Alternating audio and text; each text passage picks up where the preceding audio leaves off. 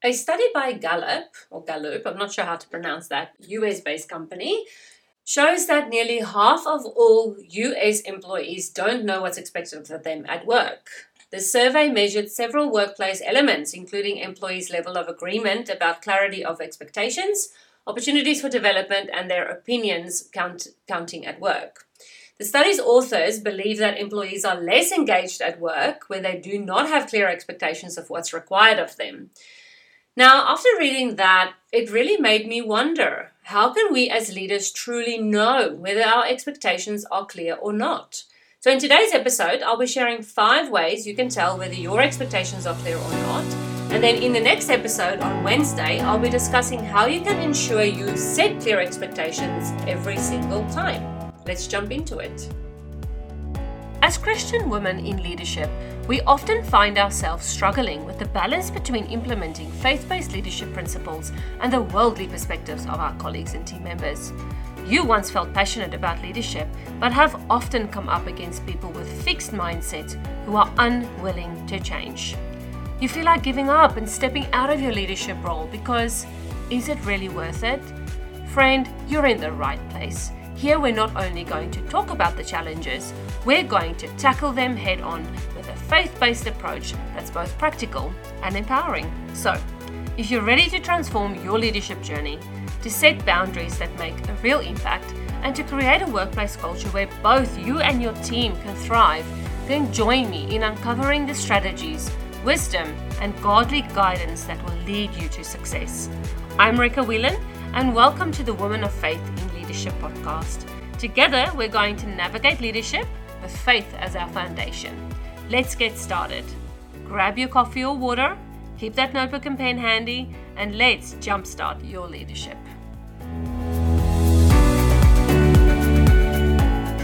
Before we get started with the episode, I'd like to read this review left by Deb at Quick Wins for Business. It's great to have women like Rika who have tried, tested, and succeeded in the area of leadership. Culture is a tricky space to navigate. Rika knows the pathway forward and provides clear steps to achieve the workplace culture you desire. Thanks, Rika. I'm looking forward to tuning in every week. Thank you, Deb at Quick Wins for Business. Shout out to you as well. Deb has an upcoming podcast, Quick Wins for Business. And as soon as her podcast is live, I will pop the link in the description of this podcast. So you will definitely get a lot of value from her upcoming podcast as well.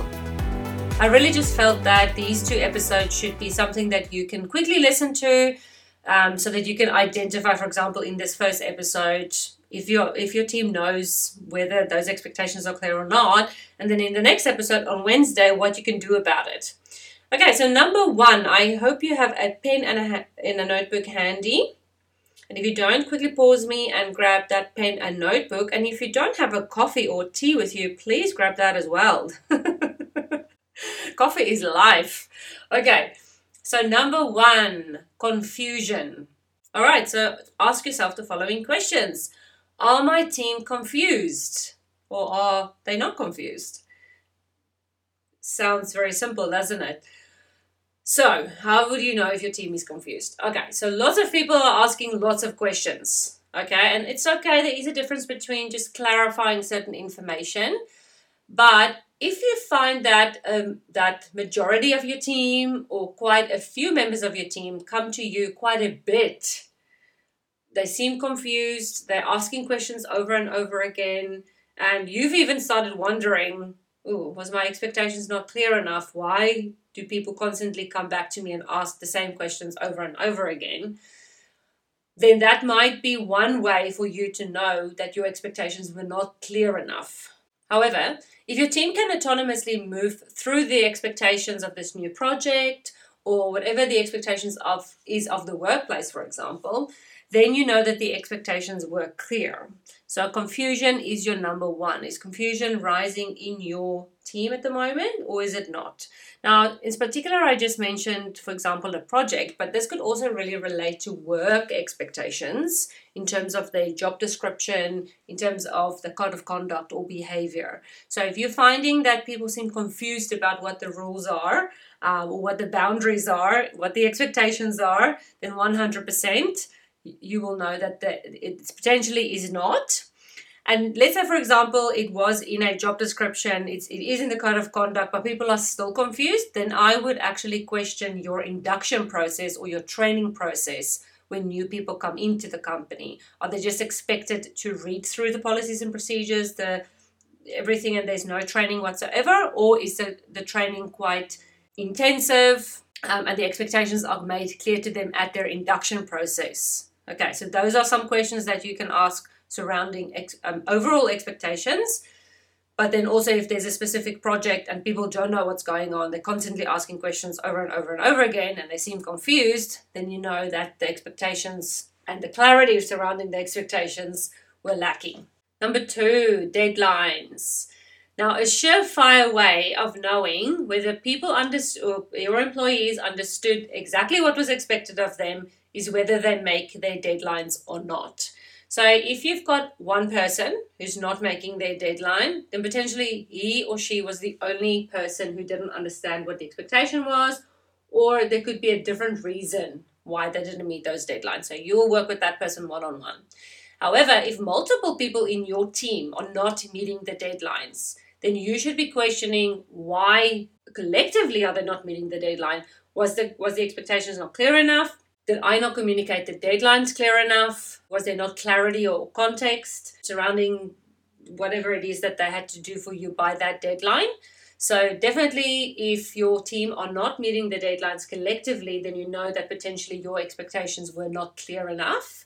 And then just in general, as speaking from for example, a new person coming in, if a new person coming in consistently doesn't meet their deadlines, consistently from when they started 6 months on, depending on how long your probation period is, then again, it's fine. You can definitely look at that person's performance, but go and have a look at that induction or that training when they started at your company or your organization, and go and query, was the expectations made clear surrounding deadlines? Number 3, performance. Okay, so talking about specifically, for example, a project that you're working on, you will know whether your expectations were clear or not in terms of your employees' performance. So do you collectively have people who underperform during this project? Right, so a good example I can use of this in terms of performance was that we were in particular as a team going through a tough time. There was change coming up, and it might have been after COVID. I'm not quite sure, because COVID really threw things aside, and multiple people were not in the office. And then when people were back in the office, people were quite confused all of a sudden as to what is expected of them in the office, because when they're home, the expectations at home are quite different from when you're at work, just in terms of the amount of time you spend in front of your computer versus, quickly duck into the kitchen and making yourself a coffee and a snack multiple times a day versus the 1 or 2 times you do it at work when you're in the office. But everyone was back, and their confusion seemed to rise, and performance was down, and I couldn't quite understand or put my finger on what was going on. And really, truly, performance was down. People were not performing similarly the way they were performing before COVID. And I remember asking the assistant manager, I said, what's going on here? Everyone seems to be not, why don't they know? Why don't they know what's expected of them? We have made this so clear. Thinking about the fact that, they all had a very good induction process, which I handled myself, because I always felt so extremely passionate about the induction process and them coming in and knowing the expectations. And when I started dissecting the situation and just really thinking about it, I realized that performance was down because all of a sudden they didn't know what the expectations were whilst being back at work. And yeah, it was interesting. So I had to take everyone who'd already gone through my induction process, everyone who I just assumed they should know what they should be doing because I've already told them, why don't they know? And we just went through all the expectations again. I called it July Back to Basics. And what we did is we just went back to basics. So for the whole month of July, I just literally communicated on a daily basis with them the basics. And some of them got annoyed by the end of July by that because, by the end of July, they already knew what was expected of them. But I also made it fun. So I let them team up and then I asked them questions of the basics. And then the team who got the answer right, they accumulated points. And by the end of the month, that team won a prize. And so that's what I did, something that I came up with quite in the spur of the moment because I just felt so desperate that people didn't know what was expected of them. So we just stripped it way back and I just went back to basics with the team. We did it for a whole month, made it fun, and then we moved on. And that was it. So, yeah, in terms of performance, if you notice that collectively your team are not performing, they're not meeting their KPIs, they're not meeting the goals set out, even if it is one person, two people, three or more, definitely if your team are underperforming, then you know that the expectations were not clear. However, then on the opposite end of the spectrum, if your team is doing really well, they're performing very well, then pat yourself on the shoulder and you know that your expectations were clear and that your team are performing well. So well done if your team are performing well. And if you've not looked into Tuckman's model, 5 stages of development, team stages of development, let me re-say that. If you've not looked into Tuckman's team stages model, there's in stage 4 where he talks about where the team really performs together well, and in that performing stage is really when it's because people can meet that stage because they know what the expectations are, they know what they have to do, and collectively as a team they work together to meet them. So in another episode, I will most certainly talk about the 5 stages of team development. I absolutely love Tuckman's model, and I will make sure that I put it on my list to discuss with you. Number 4 is results. Results really go hand in hand with performance. So if your team are getting the results that you had set out clearly to them, number 1, in the induction, like I already mentioned, but then also if it's a new project or if it's an upcoming project and you've set measurable results to your team and they're meeting those results, then you know that your expectations were clear. However, if you are not getting the results that you desire, or that's desired of the organization or desired of your line manager, then you know that something's gone astray and you've not set those expectations clearly enough. So then you need to go back to the drawing board, call the team back in again and say, okay guys, we're not getting the results that we're looking for. And then, you can, if any of the other things that, if there's confusion, deadlines are not being met, performance is down, then you can also talk about that. But in particular, when it comes to results, and especially if those results are related to any metrics, for example, financial or any other numerical value, then 100% you need to go back and say, we're not meeting our results, we're not getting the results that we're aiming for. What can we do now and moving forward to get the results that we're looking for? 5, engagement. Now, this is really the one where I read that study that said that half of US employees don't know what's expected of them at work, and therefore they are less engaged. So I believe there was a number that said 21% of people are not engaged at work globally because they do not know what the expectations are of them. So thinking about how engaged your team are at work, do you have members who are highly engaged, for example, come to work, they don't waste their time with gossip and with other meaningless things, but they're actually proud of their work. They engage with those metrics, they engage with their KPIs, they engage with professional development and training, and then also they engage with other employees by uplifting them. If you've got a majority of your team doing that, then you know, okay, expectations are clear enough, a majority of my team are engaged.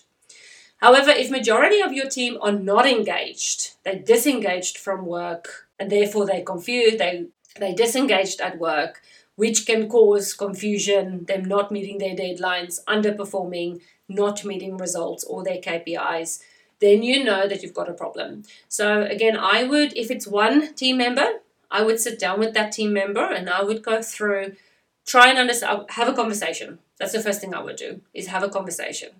Hey mate, I see you're not meeting your deadlines and you've not met your KPIs. I can see that you're underperforming. You've not met this deadline. Your report was late.